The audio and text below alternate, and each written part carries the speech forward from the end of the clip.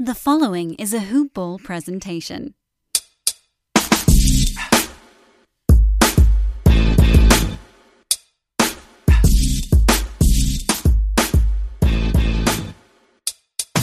Yo, what's good, y'all? And welcome to another edition of NBA Today, Hoop Ball presentation. I'm your host, Corbin Ford. You can follow me on Twitter at CorbinNBA. We're going to talk about the Brooklyn Nets today. Just break them down, their off-season preview. Just myself, yours truly. No guests for this one. We're just going to go in, have some fun with it, talk about where the Nets were and where they're going. But before we even get started with that, I did mention this is a Hoop Ball presentation, hoop-ball.com, and on Twitter at hoopballtweets. But guess what, y'all? I got something to share. And guess what? Because I said it twice. This is big. On Monday, after this coming weekend, Monday, I'm recording this right now on the 7th of November. That is a Saturday night. This Monday, Hoop Ball's entire portfolio of goodies for the 2020-2021 season is coming out. All of it. The draft guide, a feature access pass to Brewski 150, our brand new fantasy pass, DFS pass, wager pass, and the Hoop Ball 360 membership plans. They all coming out Monday. Here's a little more on it. All y'all know what the draft guide and Brewski 150 are. In case you don't, here's a brief little reminder. The guide is the best NBA fantasy draft resource on earth, and the Brewski 150 is the single best ranked list every year for a decade, y'all. But Hoop Ball's new subscriptions are going to revolutionize how you play fantasy, bet, and watch the NBA. The Fantasy Pass has the draft guide, has Brewski 150, and all of our in-season tools in it. Everything. The DFS Pass has lineups and Discord chats, and the Wager Pass has winners from the best young handicappers in the industry. You're going to have your mind blown, y'all, at extraordinary low monthly rates. All you have to do is make sure that you follow Hoop Ball Fantasy on Twitter, all together, Hoop Ball Fantasy, for updates. Or just head to hoop-ball.com, just said it, and sign up for the email list to make sure that you get alerted when it's out. So again, 2 ways to find all this. I'll run through one more time. You get the draft guide, the Brewski 150, the brand new Fantasy Pass, the DFS Pass, the Wager Pass, and the Hoop Ball 360. All you got to do is go to Hoop Ball Fantasy on Twitter, Hoop Ball Fantasy, or hoop-ball.com, and sign up for that email list so you are one of the first to know when it comes out. Make sure you do, because the season, brief little piece of news, not really news, we talked about it last show, NBA was more than likely going to restart their season on December 22nd, and they voted, and yeah, it's going to happen. December 22nd is that time. That's a month and some change from now. The draft is literally a week and a half away. Free agency, not even a week after that. Like, things are going to be popping like pow, pow, pow. They're just kind of one after the other, so you might as well get your edge on the season starting again. You're going to have teams that you haven't seen in almost a whole calendar year. Like, it's about to be NBA madness, y'all. So make sure that y'all do that. For sure. But let's get talking to the Brooklyn Nets now. All right, so the Brooklyn Nets, they were an interesting team this past year. Obviously, the news about KD and Kyrie coming over in free agency really set the tone for Brooklyn, even knowing that KD was going to miss the entire year, obviously being injured from last year's NBA Finals. But the Nets finished 35-37. They were 7th in the Eastern Conference. They end up making the playoffs, but being swept in the first round by the Toronto Raptors. They had Coach Kenny Atkinson. He'd been coach for a few years already through the most of the season, and he went 28-34 before he and the Nets parted ways. And then they were helmed by Jacques Vaughn, who went 7-3 for the remainder of the regular season into the playoffs. The Nets were, they were 22nd in offensive rating, and they were 9th in defensive rating. And it was interesting because defensively, having Jared Allen, having the acquisition alongside KD and Kyrie of DeAndre Jordan really helped. The Nets would funnel, a lot of shots into the interior, where obviously those guys were very good rim deterrents. The defense is pretty solid. Offensively, it was disjointed all the while. You're already not having KD. You only had Kyrie for 20 games, and so the offense kind of came through different players. Spencer Dinwiddie took a big role. Karis LeVert took on a big role. Other guys were forced to do a lot more on-ball creation, and you didn't have a go-to shot creator after those two. You know what I mean? At least for extended stretches. Both LeVert and Dinwiddie have had moments, most of them last year with the Nets, but it was totally different in this environment. But even with that, they were able to scrap and fight their way, or claw their way into a playoff spot. And so the highlights, I'd say, acquiring both Kyrie and KD in the summer was huge. obviously was a long game because they weren't just going for this season alone, already knowing that KD would be out. It was really for what those two could become, and hope that, you know, the play of Kevin Durant when he returns would be still one of the top 10 players in the NBA. That was the hope, because and he was that guy. Before he went down, we all knew how he was playing for the Warriors, all the way up to, you know, that last stretch where he did get injured in the NBA Finals. So it was something there. I don't know where I look at it in. I mean, rupturing your Achilles is pretty rough. And when I say that, I mean, I've fortunately never had that. I'm just saying in terms of how your play bounces back from that, you know? And for someone that's almost 7 foot, has an unblockable jumper, can get kind of where he needs to go, kind of has a thin frame, doesn't really rely too much on explosiveness. Like, it's hard to analyze that and compare it with other players who have suffered that injury when Kevin Durant's kind of a different player, you know, just in general. At the same time, he will be 32 by the time the season starts again, so there is some aging concerns, even though I do feel that he will age gracefully. That is something. But that actually falls for a low light in terms of the injury to KD. But another thing that I thought was really cool for the Nets down the stretch was not only how well they pulled together to make the playoffs, even, you know, being, you know, a pretty bad team in a very weak Eastern Conference this past season, but I also was impressed by the play of Caris LeVert. I think he took another strong step forward in his development. You know, he had already shown glimpses of star potential in the past, but obviously injuries were a big concern. But he's someone who came up huge. He had in March against the Celtics, he had a career-high 50 points, including a crazy 37 in the fourth quarter in overtime alone. During the entire time, he shot 11 of 16 from the field and 4 of 7 from three-point range. It was amazing, but that wasn't just it. He had another game before Boston. This was in February against Toronto, where he went off to, I guess, his previous career high of 37 points, hitting 6-7 from 3, getting to the line. You know, he was very solid that way. Now, his three-point shot came and went for the season. It wasn't a go-to thing. I mean, ultimately, when you look at it, he shot a solid enough percentage from 3, 36% on just under 5 attempts a night. But at the same time, you had games where, because his outside shot was, let's just say, streaky or not as consistent as usual, especially in the playoffs, teams were able to kind of lax off, Toronto in particular, forced him to become a playmaker. And while he did have a lot of gaudy assist numbers towards the second half of the year and definitely in the playoffs, he wasn't half the threat of a shooter in that way. And I think that becoming, you know, a more consistent shooter would diversify his offensive game. But he was someone that has shown himself to be a star, potentially. And when I think star, I'm not gonna lie. I mean, I'll talk about this a little later when I go into the superlatives. I'm not saying, like, I don't know. I think there's more nuance to it. Like I said, I'll save it for later. But I think that was a highlight. Definitely seeing Caris LeVert kind of step up in the absence of both KD and Kyrie, and seeing, okay, he can do a little more of this and sustain that throughout an extended stretch of games. For the record, he played 45. Lowlights, injuries had to be. I mean, they had injuries up and down the roster, for sure. Obviously, Kyrie missing most of the season was not in the cards. KD missing what he did was, and so you had to worry about that. That wasn't great, and I think that took a lot of the continuity out. And then obviously once the season restarted and COVID happened, it was an issue as well, because you're now recovering, and when you start the season back over, DeAndre Jordan wasn't able to come, Wilson Chandler was out. There was a lot of players who weren't able to make it, and I think that was something. But Caris LeVert missed 25 games. In the 14 of them, he came off the bench. Remember, he had the thumb surgery. You had a couple from Spencer Dinwiddie. It was a few. Wilson Chandler, I forgot to mention, aside from not joining them in the bubble, he had a 25-game suspension. So that pushed Taurean Prince to be like the main guy as power forward. And Taurean Prince is a decent player, solid enough rotation player, but I don't look at him as someone that's going to be like a starter for a good or even solid team. You know, I think that he is what I wish, and not just because of any comparisons, but I feel like he is what, like, the hope of Taurean Prince would be like a Jay Crowder. You know what I mean? But anyways, that was down. The dismissal of Kenny Atkinson sucked.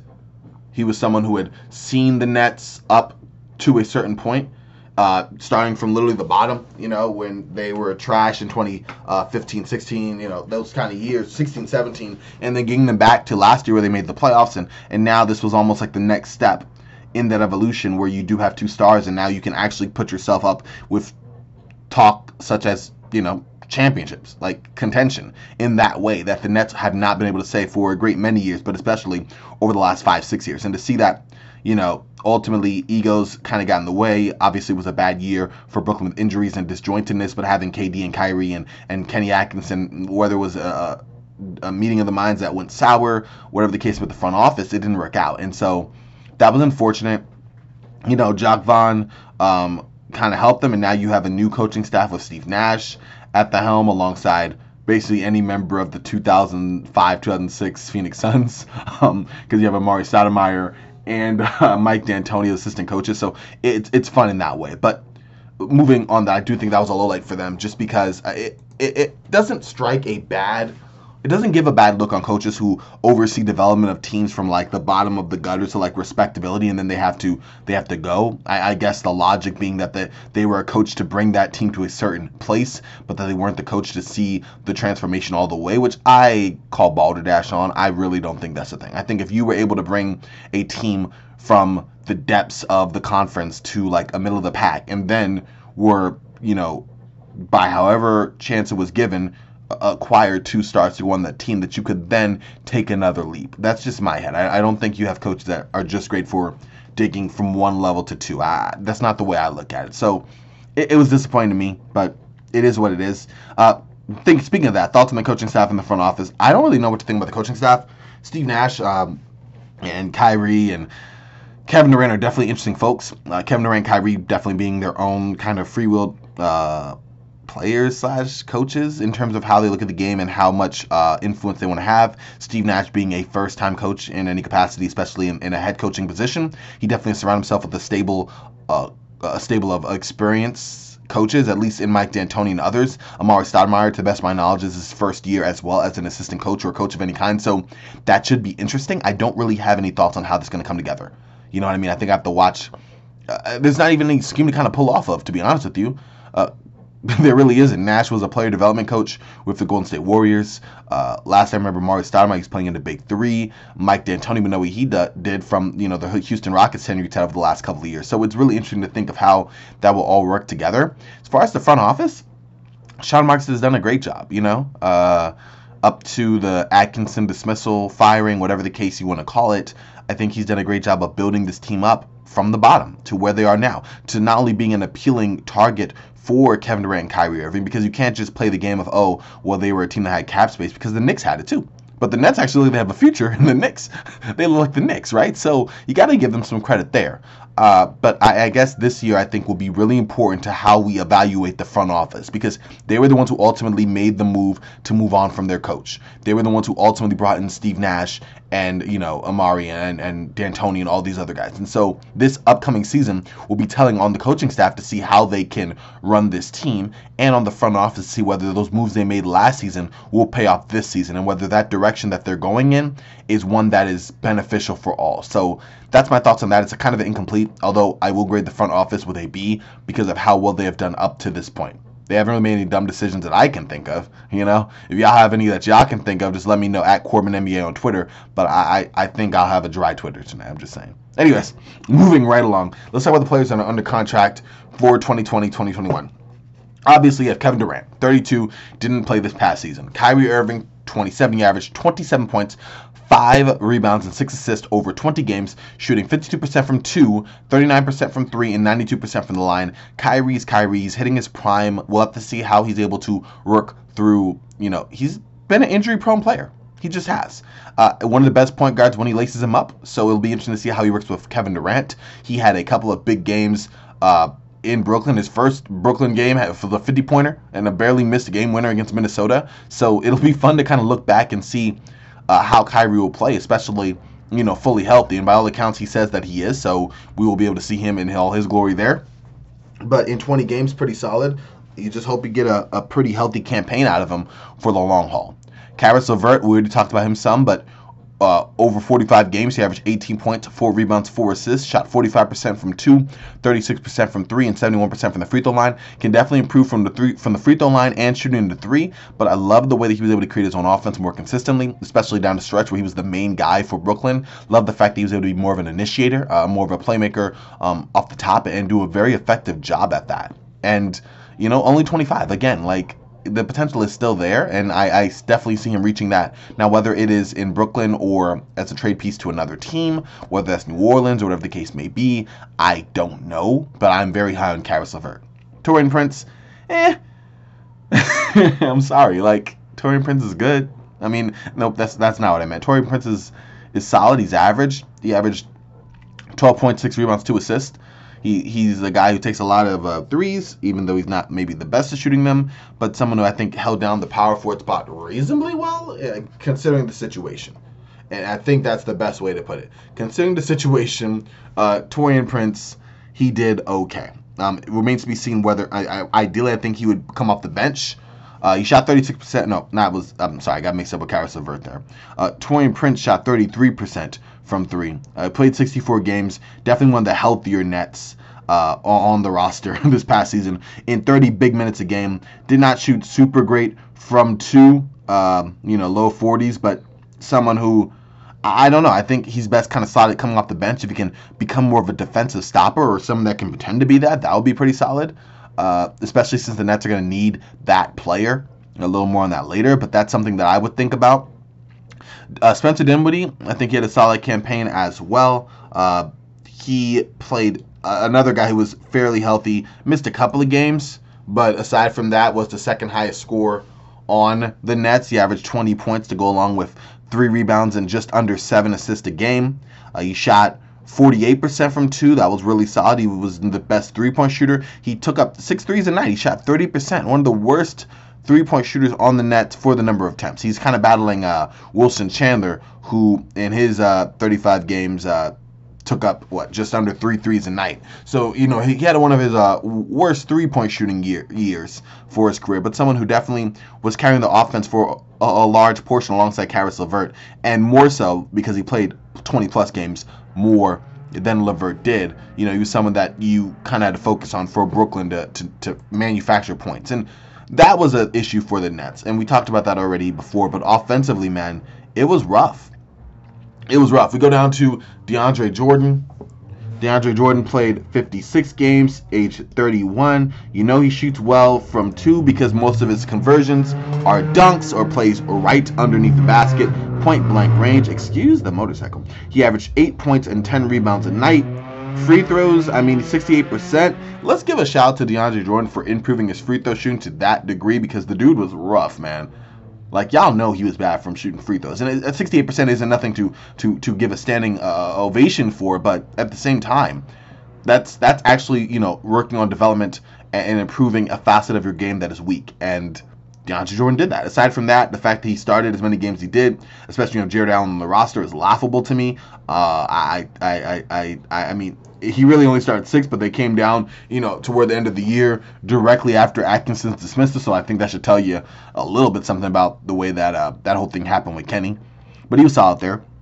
Going from one big to another, a big who's 10 years younger than Jordan, we go to Jared Allen, who also had a pretty solid year. Again, did a good job defending the rim, was another guy who, had point blank range, and he averaged double figures, 11 points, 9 rebounds a night, 1.3 blocks a night. That was to lead the Nets. The next closest one was DeAndre Jordan with just under a block a contest. Jared Allen played well. He didn't have a great year, per se. 65% from 2, 63% from the free throw line. Obviously room for improvement there, but as far as one of the best rim protectors in the league, he did his job.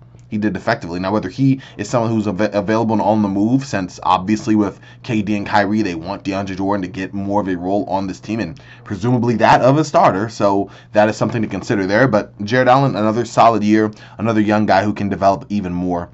After that, you have Zan Musa, Timothy Liawu-Cabarrot, Rodion Kuroc, and Nicholas Claxton, all guys who had their moments, because everyone had to have a moment during this injury-filled Brooklyn Nets season, but no one I really want to focus on super specifically, except Timothy Liawu-Cabarrot. He was on fire toward the end of the year. The dude was just averaging career highs in scoring and knocking down threes at a high clip, and I was just like, this is the same TLC who suffered in Chicago, and didn't he have a cup of tea in Philadelphia, and almost like he was in OKC, like this Timothy Liawu-Cabarrot, like that guy. But yeah, He shot 38% from three, and on no small number of attempts either. Just under 4 a game, well, 3.5 to be specific. Only 24 years old. I don't know why I thought he was older, but I did. Low volume of shots a night, but someone who played very effectively and someone I expect to be on the Nets next year because of his, now the Nets next year just because he's under contract, but just someone who's going to get a more consistent role because of what he was able to provide. If this is indeed, his new level of play moving forward. So that remains to be seen, but there was something to be said for Timothy Luwawu Cabarrot, TLC in the building. Don't go chasing waterfalls. I'm sorry, that was a horrible analogy, horrible segue. I don't even know what you call it. We're just going to move on to players who are free agents now. So when it comes to free agents, the Nets really have three, one of which they have a team option on. That is Garrett Temple. Temple, he was paid $5 million. 34. He's going to enter his 11th season. He actually, and this is the funniest little piece I was able to find on Brooklyn, at least just through my little digging, he averaged 10 points a game this past year, or 10.3 to be exact. If we're just going to go through the numbers, 32% from 3 on 6 attempts a game, 47% from 2. Garrett Temple's been in the league 10 years, and that is his career high in terms of scoring in a season, 10 points a game. So I just thought, hey, aging like fine wine, Garrett. But, he's someone who, he had his best offensive year. He can definitely shoot the three. Middling success, but, there's something there. He's someone who is still a decent defender. Definitely another of the healthier Nets playing 62 games. Someone whose leadership was important for that locker room. And someone I think that they will bring back at a low cost, whether that's picking that option or whatever the case may be. Then you go into the two unrestricted guys, Joe Harris and Wilson Chandler. Don't really have a thought on Wilson Chandler. I feel like teams just seem to like the guy. I like the idea of him, even though he is 32. He'll be 33. He did miss 25 games, and when he came back, he shot, pretty interesting. 30% from 3, 59% from 2, but overall field goal percentage 40%. Not super great. So, he could come back, I think their main priority, and this was just bearing the lead, is Joe Harris. Joe Harris, 29, unrestricted free agent, third leading, well, statistically by number of games, he was more like the fourth leading scorer for this Nets team, but 14.5 points, 4.3 rebounds, 2.1 assists, over 69 games, 30 big minutes a night, 42% from 3 on just under 6 threes a game. The guy is an invaluable part of Brooklyn in terms of not only creating gravity for his shooter, but also someone who actually made some plays off the dribble, someone who flashed a little bit of playmaking. He's not going to be a guard or a forward in that way, but who knows his role and does it very effectively. And I think that when you have a team that's going to have guys like Kevin Durant and Kyrie Irving, take a large amount of attention, you want to have solid shooters, and if they have anything aside from that, and with Joe Harris's frame, he's someone who can rebound a little bit, I think you do that. And the Nets said several times this offseason so far that they're making re-signing Harris a priority. So it remains to be seen, what figure he comes back for in how many years, being 29, and whether or not, his player type will age gracefully. I tend to feel okay about it, but you never know. Especially for someone who's, it's not like he's 6'9", you know what I mean? He's someone who, decent three-point shooter, been around a little bit now. Been in Brooklyn for the last couple of years, but y'all remember, he started off over in Cleveland with LeBron. Not really playing too much, but starting off there. But he's someone, for his career, his shooting from the season, 42%, is right in line with his shooting for his career. He's a 42% three-point shooter over his career. But a guy at 6'6", 220, he's someone who can definitely, mix it up down there in the boards a little bit. But you know what his role is, to go there and shoot. Also, Basketball Reference, a nickname he has, Beef Jerky Joe. So, yeah, do with that information what you will. Aside from that, those are players I think, as far as the draft and what they're looking for, I wouldn't be surprised if I see the Nets move any assets they have for a third star. Talk about Bradley Beal's been thrown around, even though, Bradley said that he wants to stay with the Wizards, and he's made a big thing about loyalty, continuity, sticking with John Wall, seeing where the Wizards can go next year. There's also Jrue Holiday. Again, I mentioned this before. I'm going to have a podcast. Actually, by the time you hear this, you'll probably be hearing the other one with Garrett Bouguet. We're going to talk about the New Orleans Pelicans in some depth, talk about Jrue Holiday and where he could go, what pieces could be had. But since it's Brooklyn, I could see,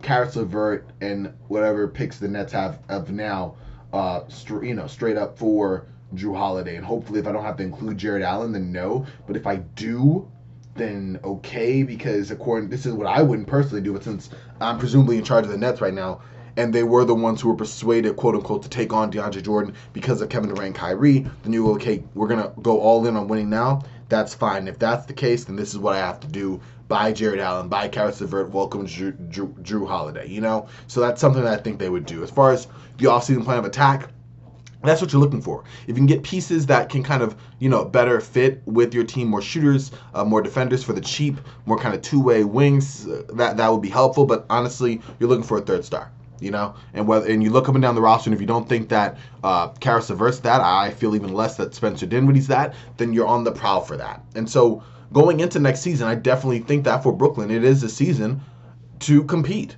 You have a thin timeline. Not only do you have contract status, but like I said, Kevin Durant is 32. Kyrie Irving is in the prime of his career. You're making moves right now. You're in the Eastern Conference that you have the Milwaukee Bucks. Who knows what the 76ers are doing. You already have Boston and Toronto going to be more or less where they were this past year. And now this is where you stake your claim. Indiana's there too. But Brooklyn's going to stake their claim and say, okay, here we are.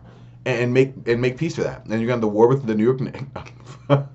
I'm just kidding. There's going to be no war between that. But this is what I think that the Nets are going to be doing. I mean, I don't think that's going to be hard. As far as will they make the playoffs next season? Yeah.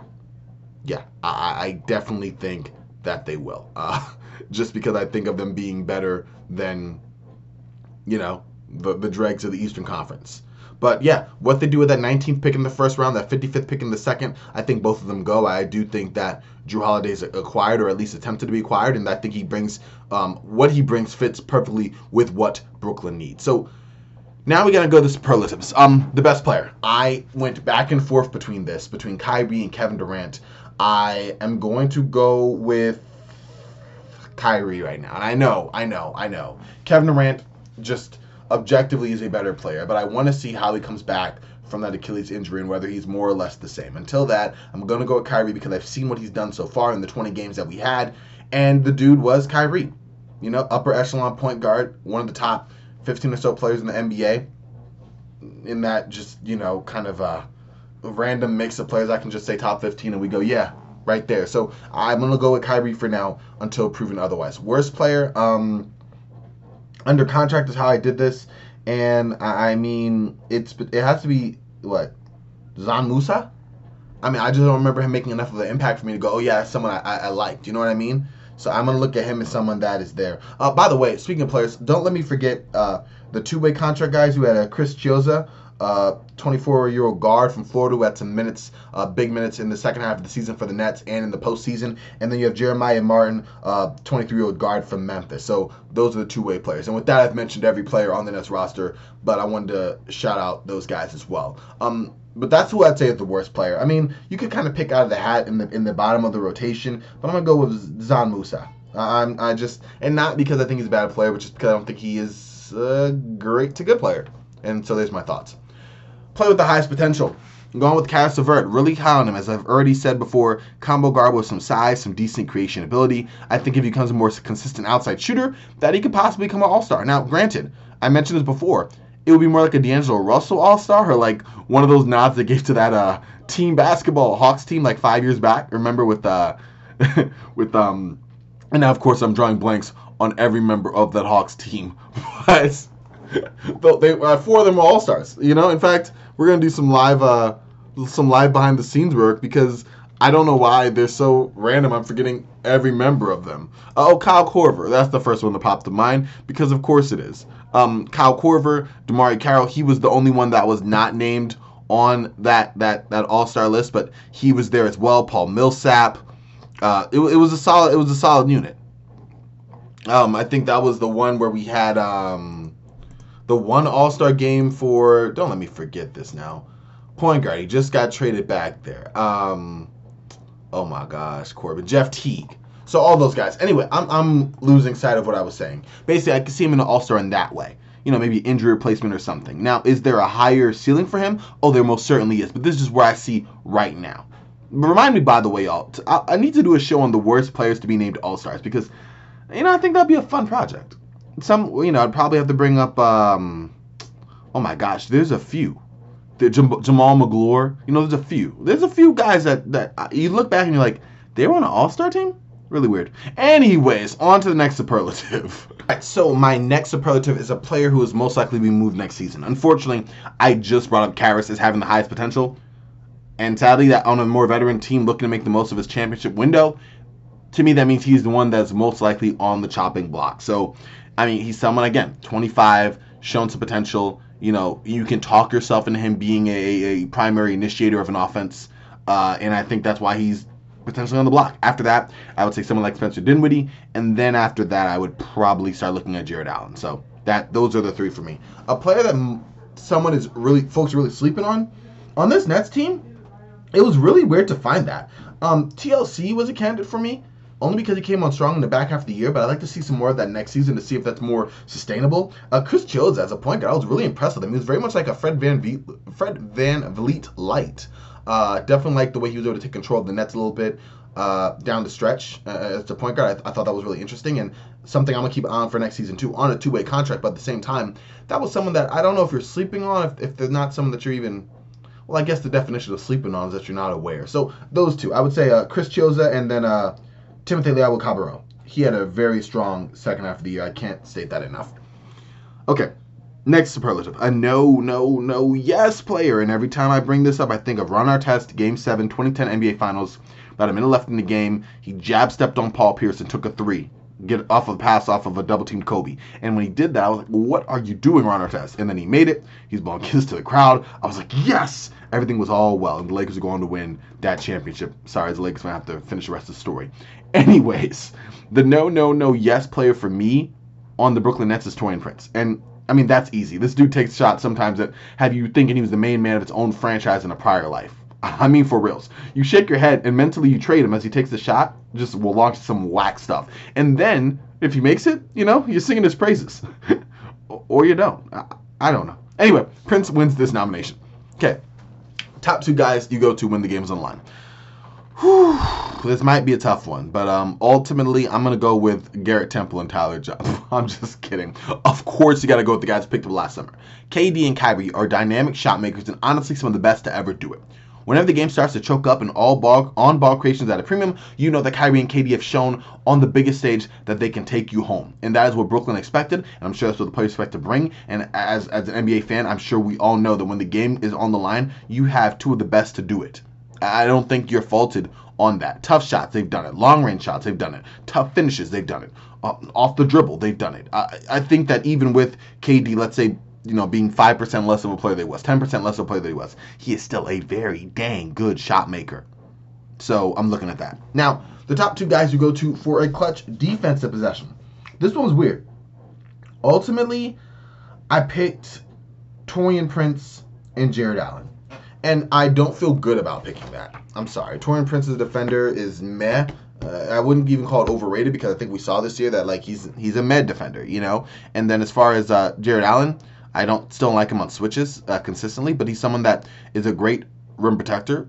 He was the best shot blocker on the net, so I kind of felt like I had to go with him. He definitely gets the edge on DeAndre Jordan for me. And then Taurean Prince is the one guy that I would kind of put in my head, okay, perimeter defender that I don't immediately shudder at. You know, other guys compete, but I like Taurean Prince on that one. So, yeah, it's not the best one I feel for, but top two guys to go to a clutch defensive possession, you hope that you don't have to. I'm going to go with Taurean Prince, and I'm going to go with Jarrett Allen. So that's mine. If y'all have any thoughts on the Nets, any conversation, hit me up at CorbinNBA on Twitter, because I do want to have this conversation. I just want to talk some basketball, y'all. The season's coming back real soon. But with that, that will conclude the Brooklyn Nets offseason outlook. Hope we did a little bit of a dive into where they're at, where they're going. I think it's pretty cut and dry. They're hoping to compete. We'll see what happens, whether some trades be made. I'm definitely going to be looking at them come the NBA draft in a week and some change, 11 days to be specific, because I'm curious to see if the ball starts to drop on that day. So until then, y'all, we'll be right back real soon. We got to crank out these offseason previews because the season's coming back a lot faster than I expected. But I'm Frosty, as always. So y'all stay frosty, please. And you know what we're going to do. We're going to talk to y'all real soon. All right, y'all.